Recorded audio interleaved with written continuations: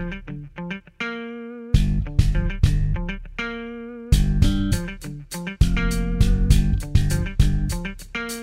you run your own freelance business? Or maybe you're thinking about picking up some business on the side? Well, then you need FreshBooks. FreshBooks is the quickest and easiest way to get invoices out to your clients. It's easy to use. It works anywhere, available from any device on the desktop, iPhone, iPad, Android, and all of your data is backed up and secure. And it makes it really easy to get organized and get paid. You'll be tracking time, logging expenses, and invoicing your clients in no time. You can also save time billing, freeing up several days per month to focus on the work that you love, and you get paid faster. FreshBooks customers are paid on average 5 days faster because there's a link on the invoice that says pay me now. And it's a great way to grow your business. Plus, FreshBooks is offering a 30-day trial. That's right, 30-day trial if you try them out. So go to gofreshbooks.com/devchat and enter devchat in the How Did You Hear About Us section. Once again, for a 30-day trial, go to gofreshbooks.com/devchat and enter devchat in the How Did You Hear About Us section. Hello and welcome to episode 308 of The Freelancers Show. I'm Jonathan Stark, and today I'm joined by guest Josiah Mory. Josiah, welcome to the show. Hey, thanks for having me, Jonathan. Great to be here. Awesome. So could you tell folks a little bit about who you are and what you do? Yeah, so my name is Josiah Mory, and I have a company called Kicking Back Productions, and I primarily help e-commerce companies specifically on the Shopify platform increase their sales by talking with their customers and finding ways through those conversations to improve both their website as well as marketing and different, essentially strategies to use those to increase their sales. Excellent. Everybody likes more sales. Yeah, exactly. Cool. Okay. So I know we talked a little bit before the show, and you mentioned that you kind of, correct me if I'm wrong, but you kind of got into this, or you learned from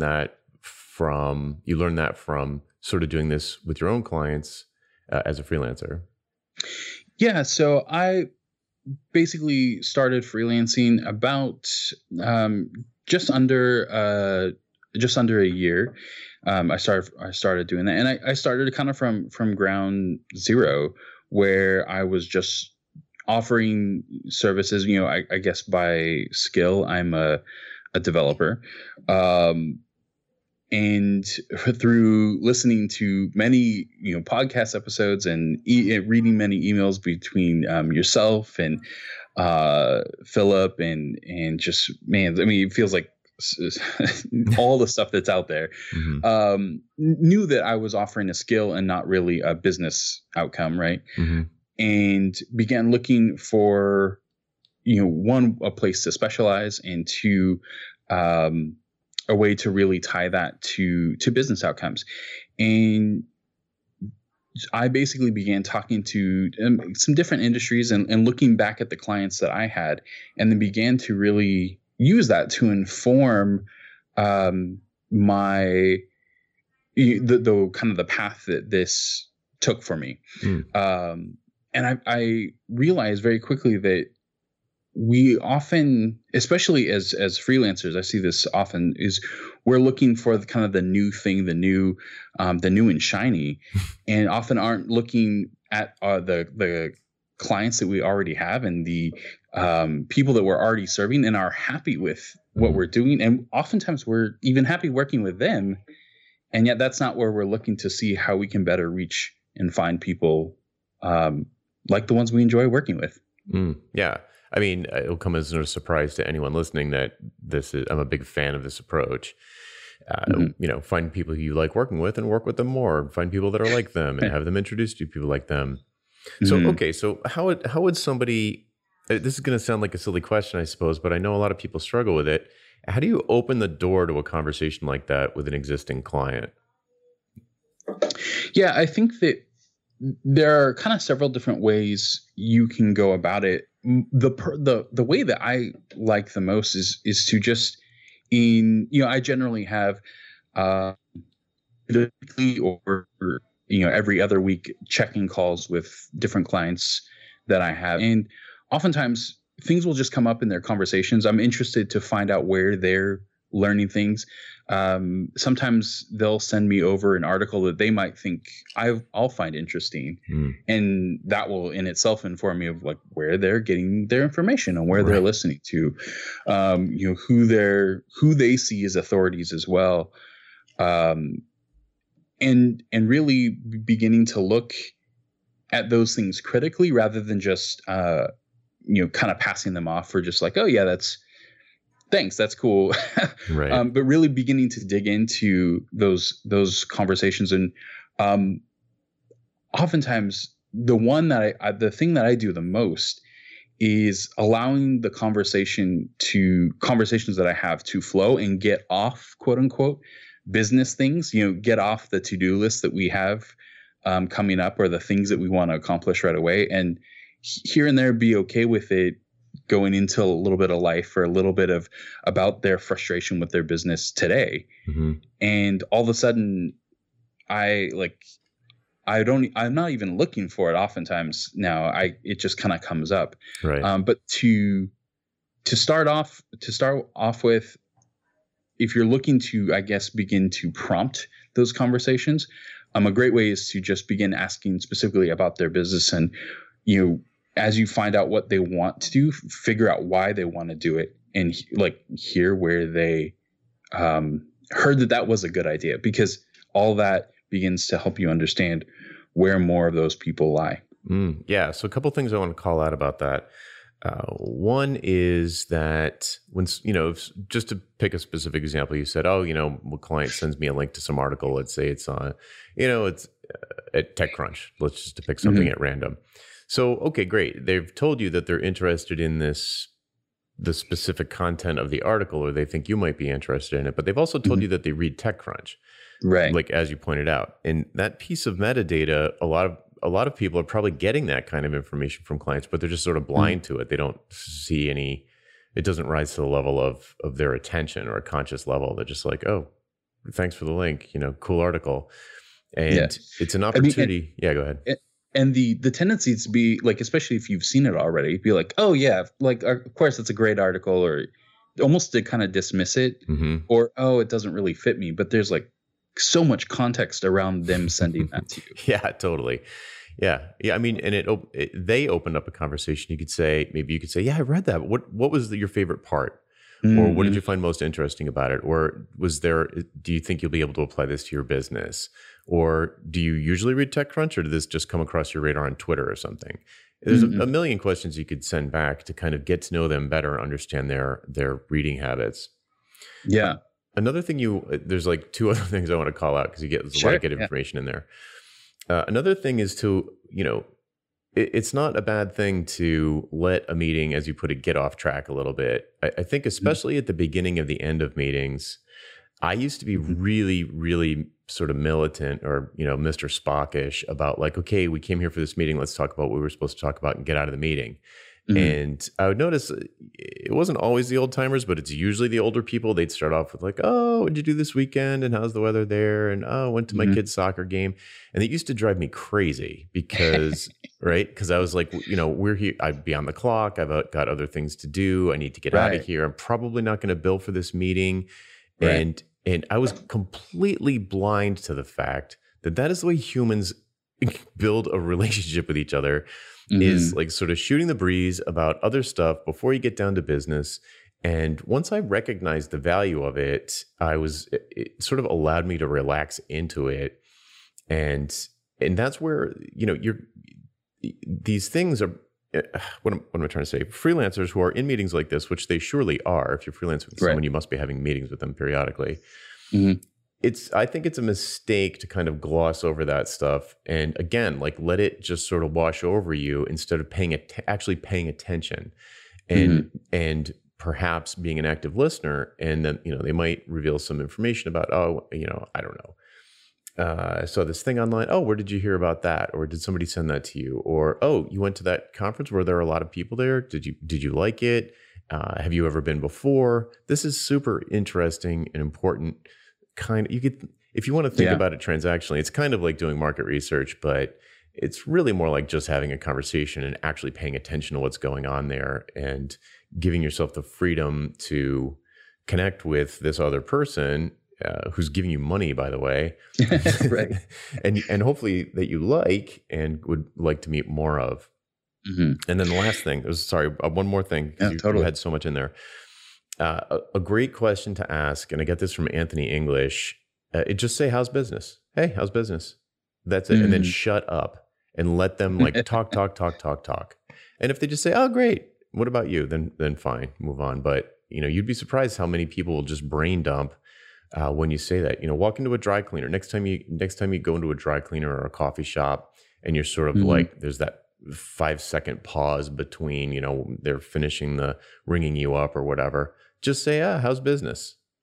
Instead of how's it going? Like, how's business? And you'll be surprised. You'll get all sorts of interesting information. And if you are open to that sort of thing, you can have a really good, quick, little meaningful conversation. Yeah, I think that's great advice. I love the how's business thing because it's just so simple. But I mean, you say this all the time. People love to talk about themselves and love to talk about what they're concerned with, and the things that oftentimes, I think your thing is even their spouses don't want to hear sometimes, or are overhearing. So someone over it, someone showing interest, and being there to actively listen, like it's actually so easy in a lot of ways.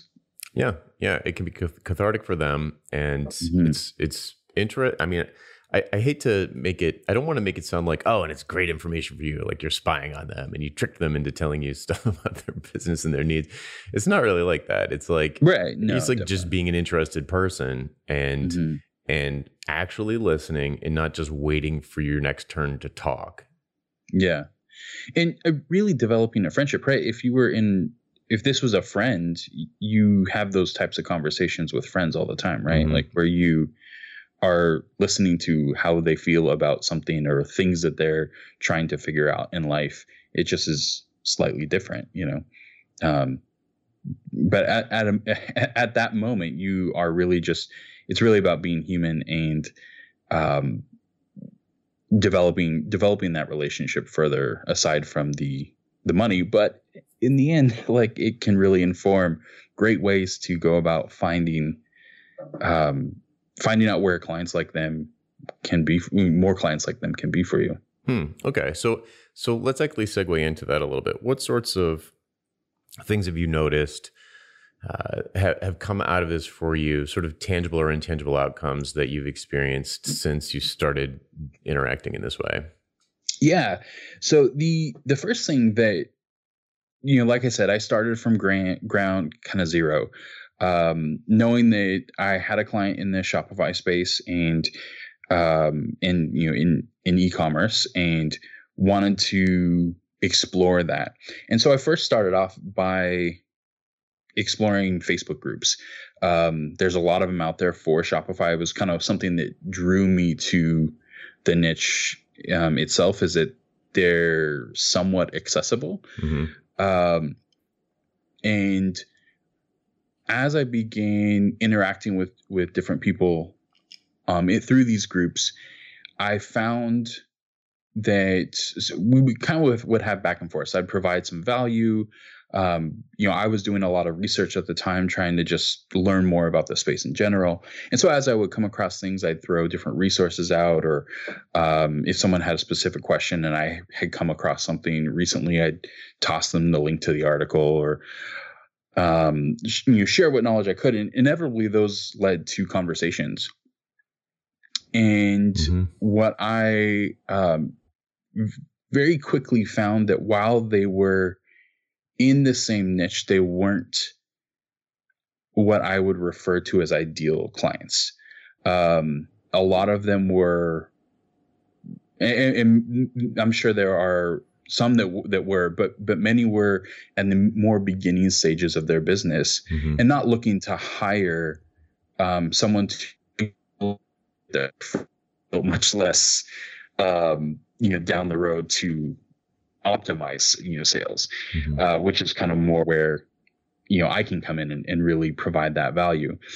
And so I began going back to my clients and having conversations with them, my current clients, to find out where they were hanging out and where they were, again, what they were reading, what they were listening to, etc. Mm-hmm. And I found that they were listening more to podcasts and things like that. They were not often in these types of Facebook groups. Mm-hmm. They were listening to things that were somewhat obvious, like, the Shopify Partners blog and stuff like that. But they were in other places that were slightly less obvious, like HubSpot's blog, because marketing is important to them, and Crazy Eggs post, which is a conversion optimization tool. Mm-hmm. And they were going to local meetups that were entrepreneur and somewhat e-commerce based. And so that's where I began putting a lot of my effort, and I think have really had more success than just spinning my wheels in the Facebook groups like that. Once I kind of realized that it wasn't just that there were a lot of people that weren't ready for what I had to offer there. Interesting. Okay. So what steps would you take after you found out something like, my ideal buyers are listening to the Shopify Partners podcast, or they're reading Crazy Egg? Like what next? So for me specifically, some of this is still like in the works of what I'm beginning to do and what I'm beginning to go after. Essentially is getting on podcasts that are in front of them. Reaching out, a lot of these blogs and the content that these bigger companies are putting out are very much aggregated content from lots of different authors. So they're looking for those, for people to write, essentially. Mm-hmm. And if you're willing to write up a 2,000 to 5,000 word article on, a topic that's interesting to you in that space, like, you can definitely pitch that and get in front of them, and get in front of more of your ideal customer. Mm-hmm. The easiest thing with the least amount of work, but the slower relationship, or the slower trust builder, is just the thing that I started with immediately was going to some more of these local meetups, local places where I knew entrepreneurs would be, and just providing value where I could. If people had questions, if things came up, generally people would go to them because they have questions about something in the space. And with the amount of research that I was doing, I usually had come across some resource that at least answered the question a little bit. Mm-hmm. And even if, there were a couple times where I would just come back and go like, oh, I know I read an article on this. And I was like, well, it kind of answered the question. Let me do a 5-minute Google search and see if I can find anything else. Mm-hmm. And just shoot it on over the next day. It was a great way to follow up. Yep. And say like, hey, we met, it was awesome, getting to know you and hearing a little bit about your business. And it was a great way to provide value and begin to build that trust with them. So those are ways, kind of tangible ways that it has helped me, and kind of strategies that I've used so far to really begin leveraging the information that I've received. Cool. Tell me a little bit more about the in-person local meetups. So the people that are there, your customer, what does your customer look and feel like? Is it they're not, I'm assuming they're not technically savvy, not that technically savvy. Is that correct? Or are they? They may, I would say they are technically, they're technical dabblers. Mm-hmm. With a lot of variance. Like, oftentimes it might not scare them to look at a little bit of CSS or, a little bit of HTML. But the minute that things start going wrong, mm-hmm. they kind of don't know what went wrong, right. If that makes sense. Sure.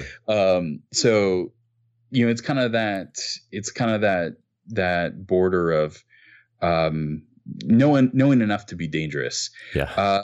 Generally speaking, they are, kind of in the, I would say, mid 30-ish to 40 range. That tends to be around, but there have been, amazingly, e-commerce has been around for a while, and there have been some clients that I've worked with, and just people that I've met that have been in the e-commerce space for a long time. E-commerce, and it's kind of in the kind of beginnings of what that looked like. Right. I think the important point is that they're not. It's not a meetup of your colleagues, like other people who do what you do. It's a great point. Yeah. So, because I find that, obviously birds of a feather flock together, and folks are probably used to going to, web developers go to web developer conferences where other web developers go. And the problem with that is, 90% of the time, unless you're selling to your colleagues, which is not unheard of, but it's usually not the norm. That's really not not a place you're going to find new potential customers. So for some people, it might be a little bit out of their comfort zone to do something like you did, go to a meetup that's not really directed at you, but is directed at the kinds of people who you, stand to benefit from working with you. Yeah, that's a great point. I think that while meetups or any type of event that have people that look very similar to me and talk very similar to me, while I might go to one here or there, I try to keep in mind that is something that is for me personally, right, and not for the business, and almost to some extent limit how many of those I am involved with, because we all have a limited amount of time, and ultimately I want to be in places, like you said, that have a lot of people that look a lot less like me, right, and talk a lot less like me, and more. I mean, at this point, I have an idea of what my ideal client looks for and the things that they're concerned about, and if they're talking about business goals, if they're talking about how they get more customers, how they get more sales, those are words to me that sound like my target client. And if they're talking about how to adjust, CSS, or how to fix a theme, or how to work with JavaScript, or that begins to somewhat send off alarm bells. Right.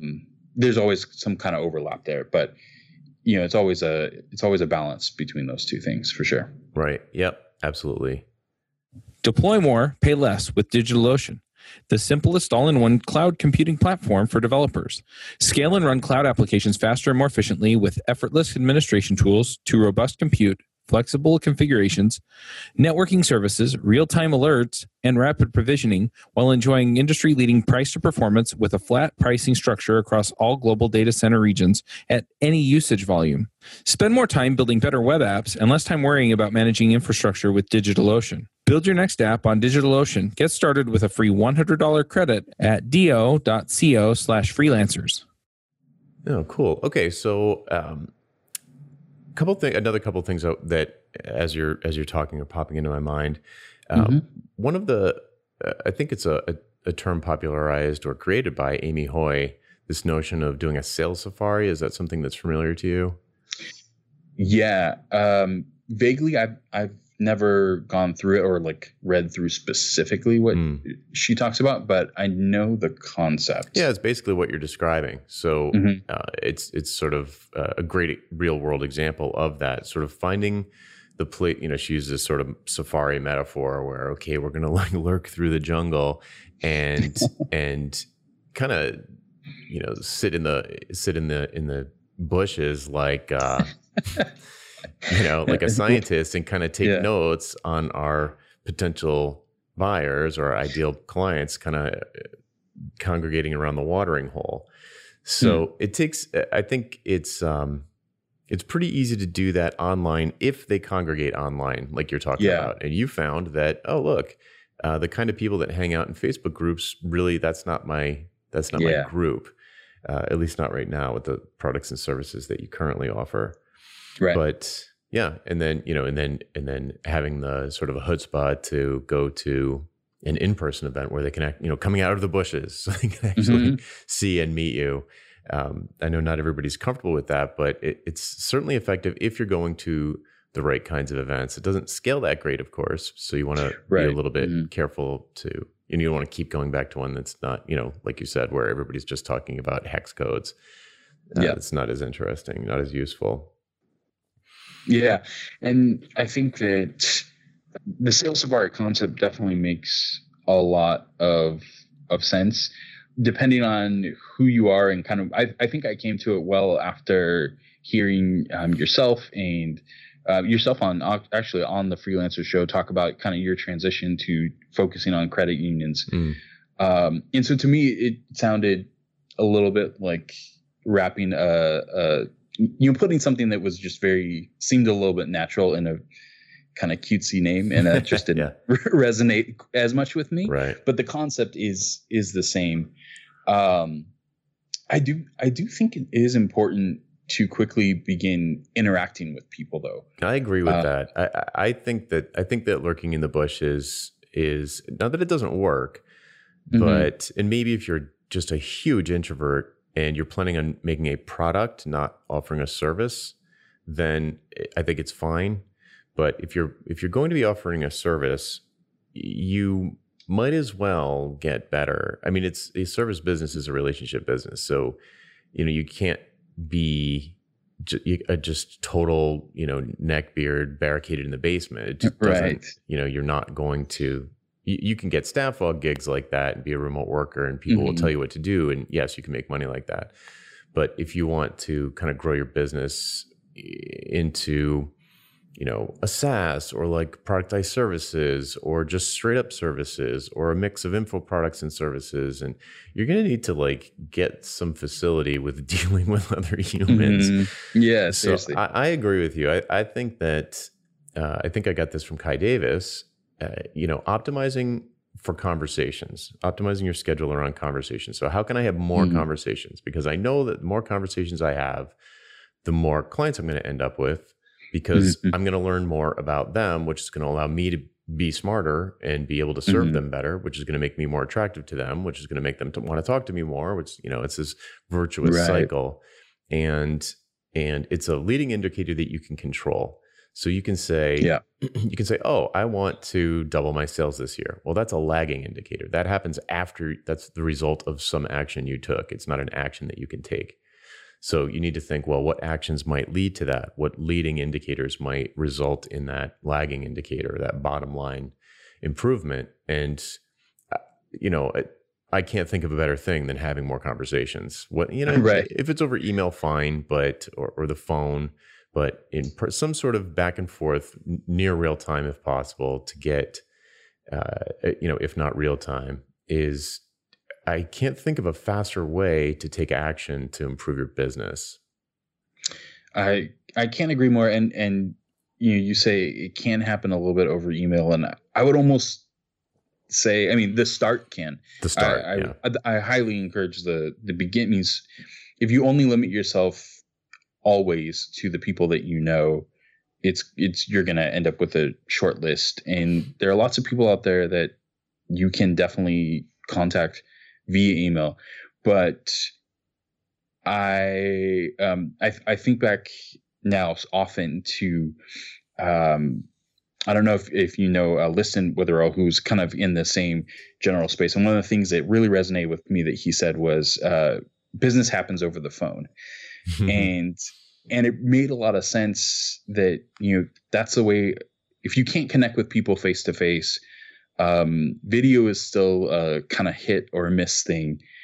We can still get enough context over the phone. And I think back to even moments, not too long ago where, I was emailing back and forth with my dad, someone I know really well.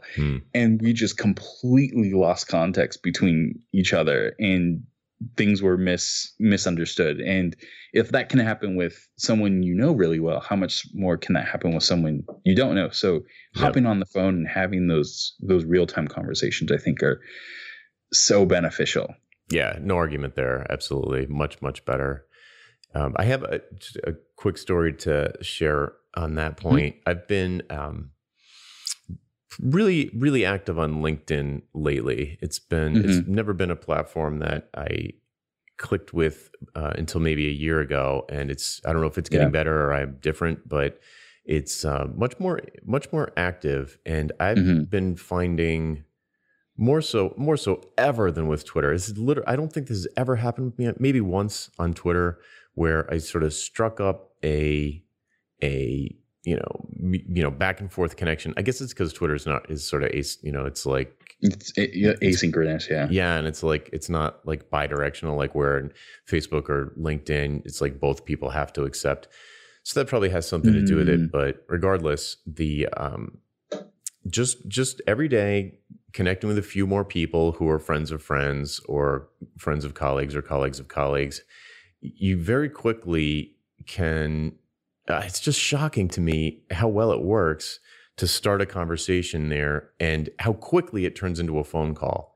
And it's not like, just the other day, I'll just give you an example. Just the other day, I just randomly connecting with people.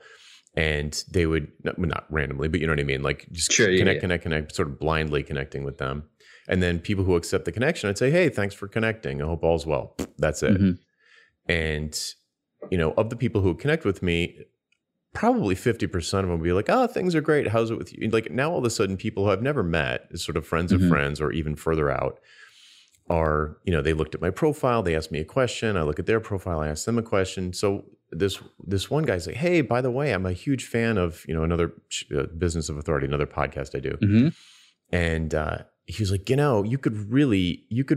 like, I'm not a developer. I know you focus on developers, but man, you could crush it in my space. And I was like, what's your space? And so we start talking and I'm like, hey, do you want to jump on a phone call? Because this sounds super interesting. He's like, yeah, let's do it. So send him a Calendly link and had like just a solid gold brain dump of an hour-long phone call. It's just like, I could almost spin up a whole new business based on what this this nice guy who I've never met just told me about. He's in a completely different kind of industry, but he's like, everything you say is like, you're like right on target for this completely other thing. And was, just basically gave him the keys to the kingdom. He's like, here's what you would listen to. These are the books that everybody reads in this space. This is what they care about. These are the people who have the budgets. I was like, thanks. Let me know what I can do in return. Yeah, seriously. But the thing about it that I want to point out is that in a million years, I could have never predicted that specific phone call.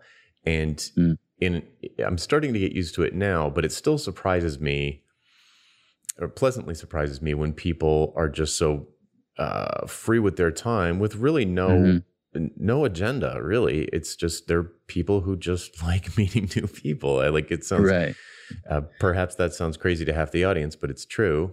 And it's when I suggest to people that they do something like this, they kind of want some sort of like, well, what should I say, or what's going to happen, or what am I going to get out of it? And there's no answer for that. You kind of have to trust that people like helping each other, but they need to know, like, you need to kind of, put the first foot forward, even if that just means clicking on a connect button in LinkedIn and then thanking them for connecting.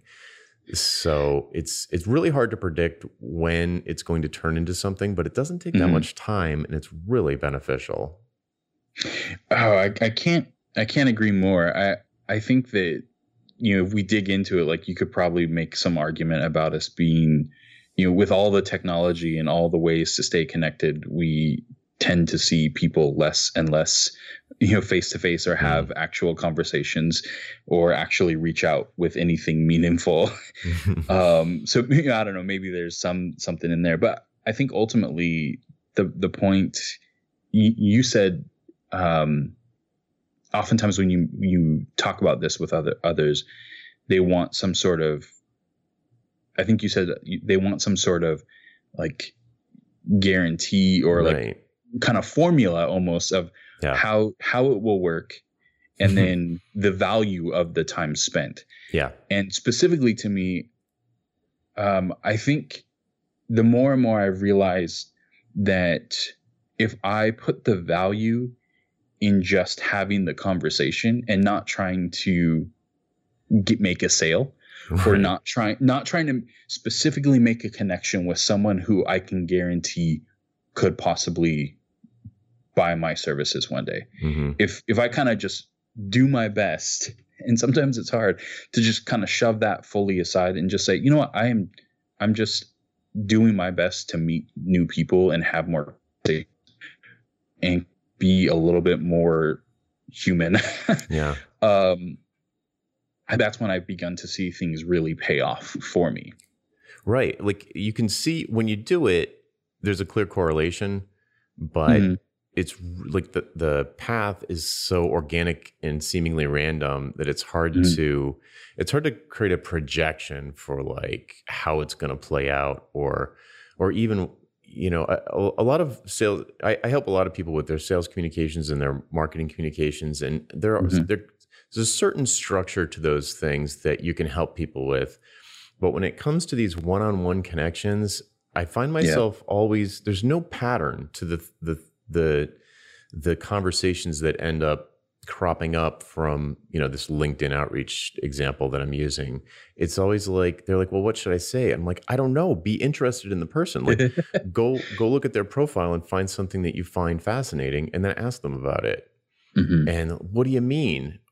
Look, I don't know how to explain to you to be curious, but that's kind of as far as I can. That's the best advice I can give is like, be interested in people, connect with interesting people. And in fact, I think I want to say it's David A. Fields, who I interviewed on another show, but he's the author of The Guide to Winning Clients. And it's a great book, super fun read. I completely recommend it. I think I picked it last week. But one of the things he says is, I hope it's him, I'm pretty sure I read it in that book, that don't ask for referrals. Ask for your clients to introduce you to interesting people. Hey, do you know anyone interesting I should talk to? Like, who could I talk to who's super interesting? And the kind of conversations that come out of that, he finds there's less pressure there because it doesn't feel like, you know, there's going to be a sale. And perhaps to a listener who's listening to this advice, they might be thinking, well, I only want to talk to people who might be buyers. Well, that's a really selfish way to approach it. Yeah. So if you want to just talk, you know, if you want to talk to interesting people, sort of surround yourself with interesting people, and you need to just trust that the more interesting people you have around you, the more likely it is you're going to end up with interesting clients, aka clients you like. Yeah, totally. And I think that you add into that when you ask someone to introduce you to someone who might need your services, like, I mean, you've talked on many podcasts, this one and others, about the difficulty that question can put in people's mind. Like, well, I don't know if they're going to need someone who does what you do, you know, and then additionally, I think if you go into it wanting to make a sale, it is selfish. And it also, you skew the conversation towards wanting to get something than to really wanting to help someone. And that to me puts a lot of pressure on both parties. And we as humans can just smell being sold to, like, from miles away, it seems like. And we're so adverse to it. Force field goes up. That the minute that starts happening, it seems like people just shut down. Yeah, you have to put that aside. You really do. You know, at a certain point, sure, you know, after you've had a conversation, maybe you've, I mean, honestly, I there's the sales term, I think, is the turn. And I just don't do it. You know, I make it clear. My approach is to make it 100% clear who I serve and what I help them with. And it would be to the point where it's impossible to miss. So it happens to me frequently. I'm told, one of the things I ask when somebody becomes a student, I'll say, "Oh, do you remember where you heard of me?" And they'll be like, "Yeah, my friend Joe. I was complaining to my friend Joe about about some hourly client not paying their invoice, and he grabbed me by the arm and pulled me over to the computer and made me sign up for your mailing list." So, if you're clear about who you serve and what you help them with in your marketing, and you may do lots of things, but your marketing be focused down on this very specific, most valuable thing, or this sort of the front door, so to speak. Not like the entire house, just like, here's the front door. When you walk in, this is what, this is the first thing I want you to see. And, for me, it's hourly billing is nuts, or my mailing list, or whatever. But that sort of prevents me from having to get into this, I do web development. Is there any web development stuff you need done? It's like super vague and not tied to, you're selling a skill and not an outcome, like you said earlier. And avoiding that is, you don't have to do that if you're just super clear everywhere, like in your email signature and in your bio on social media sites and on the headline of your website. I was on one today. It was a great website. It was just like huge headline right at the top. I help you get booked on podcasts, or I help you get, featured in a magazine. As a publicist. Yeah. And she was like 100%, 1,000% clear about what she does and who she does it for and what results you can expect to get from working with her. It was great. It's great. And immediately burned in my head. If anybody was looking for anything like that, I would immediately send them there. And I also, it's something that you've said, I think you mentioned the business of authority. I think you guys had an episode on this not too long ago, where you talked about when you have something like that you're kind of focusing down on, this is the thing that I do, and you kind of become known for that, you almost stop selling yourself specifically, and you more start selling this idea because you believe in it. Right. And there's a difference in that too. I think when you in your head can make that shift from, I'm trying to sell myself as a web developer per se, or as opposed to, I think for me specifically, I think if you talk to your customers more, you can get more sales. Like that, there's a shift in the way that you talk about that to other people, I think, that in itself can come off as less salesy. Because if they don't need that thing, you're not trying to sell to them. Right. They're not really, it's not like they're rejecting you. They're just like, it's like they're rejecting the idea, or they don't need, rejecting is the wrong word, but it's just not, it doesn't resonate with them. Yeah. It's not something they need right now. Maybe they'll need it later, or, however, I think depending on the thing, it can, it might feel a little bit more like a rejection. I don't know. But at the end of the day, I think you yourself can distance put a little bit of space between the thing that you're providing and who you are. And there's an advantage in that as well, where it doesn't come off feeling like you're selling. But ultimately, man, I always think it really does come back down to talking with people, making those connections, with really no strings attached, or no agenda, no hope. Yeah, no agenda. That's a great way to say it. Yep. Yeah. No hope of a sale. Like almost like, and it is hard to, especially if you're in a crunch cash flow wise, it's almost impossible. It's the worst time to do this because you should always be doing it, but it's a bad time to do it when you're desperate for money, because you'll do almost anything, and it just the reek of desperation is just emanating from you. As Blair Enns puts it.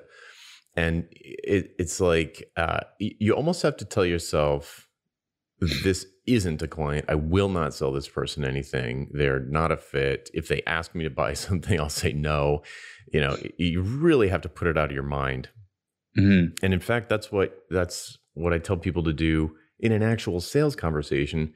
especially for like a big project, something that's going to be big, a big undertaking, something that's urgent and risky for the client organization. It's a big deal for them, and it would be a big project for you. I go into the sales meeting and suggest that people try to talk the client out of hiring them. Right. And if they can't do that, if they cannot talk the client out of hiring them, then what's just happened? The client has talked themselves into hiring you. So, or they don't, or you're, in other words, or you're able to talk them out of hiring you, in which case you've dodged a bullet, because what you would have done for them, let's say if you said, okay, I can do this, let's get started, bill by the hour. If you could have talked them out of hiring you, but you guys engage anyway, then probably they should have hired someone else. And the odds of you, delivering good customer satisfaction are going to be, odds are pretty low. So it's kind of like you might as well do this. And if you start doing it, you end up with projects that are great, because you're like, wow, I am a perfect fit for this. Like, wait a second, totally. What? I'm not interchangeable. I'm definitely the person who should be doing this. I click with this client. I get their needs and their goal is. I believe that I can move the needle for this on this dashboard that they're trying to move. So it ends up with a better experience for everyone, more likelihood of delivering higher value and having more fun along the way. Definitely. Yeah, I can't agree with that more. I think, so much of, I feel like that's a huge mantra for you. And as someone who's listened to this show for a long time, and several of your other shows, like, I'm not surprised you're saying that. And it's something that I've put in practice in my own business, and I think has helped me a lot, because if I'm just willing to go in just because I could help them, there's a good chance that there's someone out there that's cheaper. And if something goes wrong, like right away, things could go just bad. Where it's like, well, I could have just hired someone cheaper to do it. And it's like, well, we should have had that conversation well before of why I would be the better choice, or,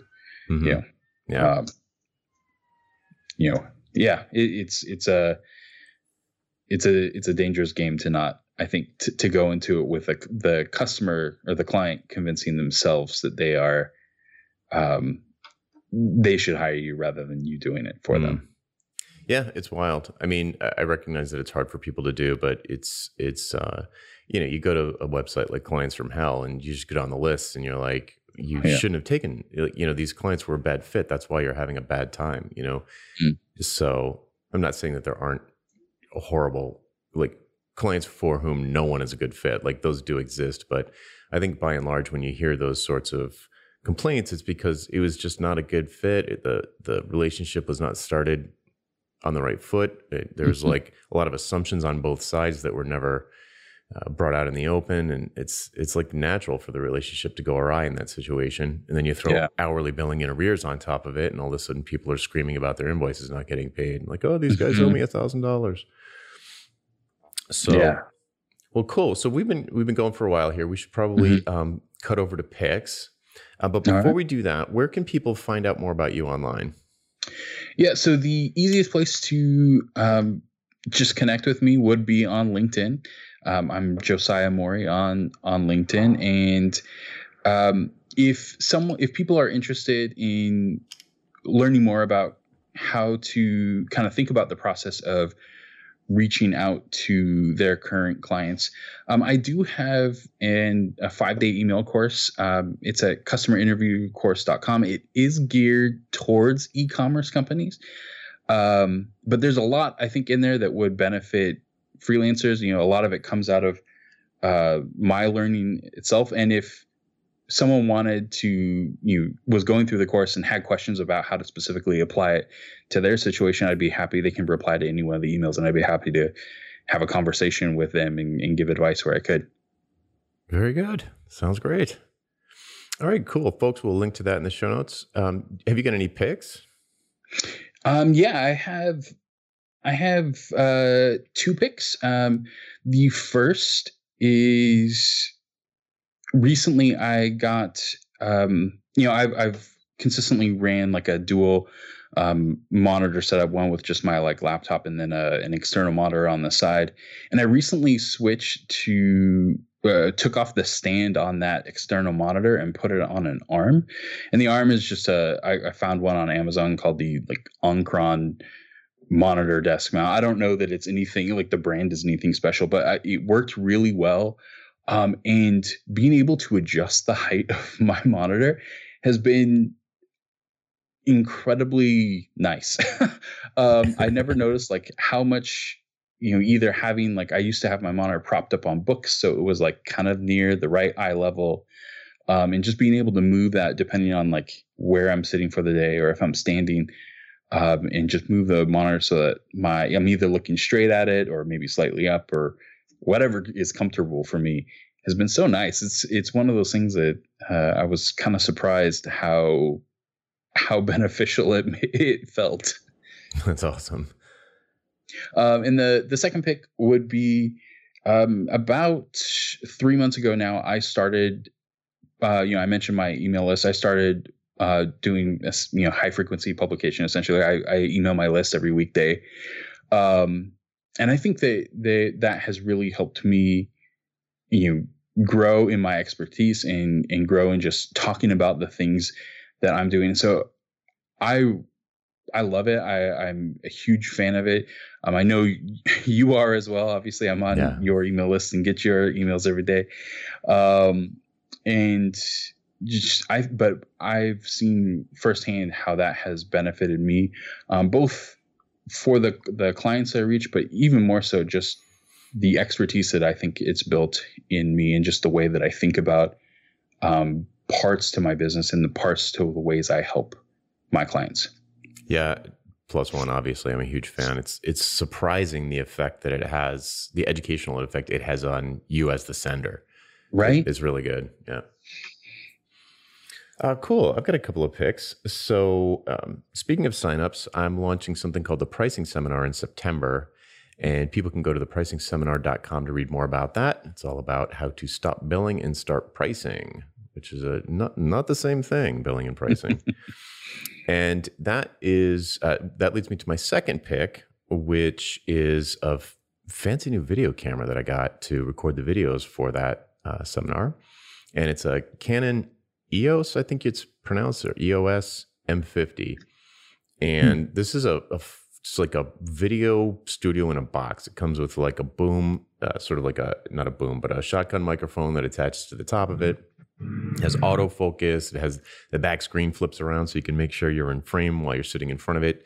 It's got great depth of field. It streams the videos right to your phone. You can control it from your phone. It's like super cool, super modern, reasonably easy to use. I actually haven't used the streaming the videos thing. I just pull out the SD card and it fits right into the side of my Mac, which I never even noticed that port on my Mac, but sure enough, there it is. So super easy to do a good job making good looking video for, it's reasonably priced, I think, for an upper tier camera. Really nice. So if you're planning on doing any kind of video and you're looking for a good camera, I can highly recommend it. All right. I guess that'll do it for this week. Thanks again for joining us, and I hope you join us again next time on The Freelancer Show. Bye. Bandwidth for this segment is provided by CacheFly, the world's fastest CDN. Deliver your content fast with CacheFly. Visit CACHEFLY.com to learn more.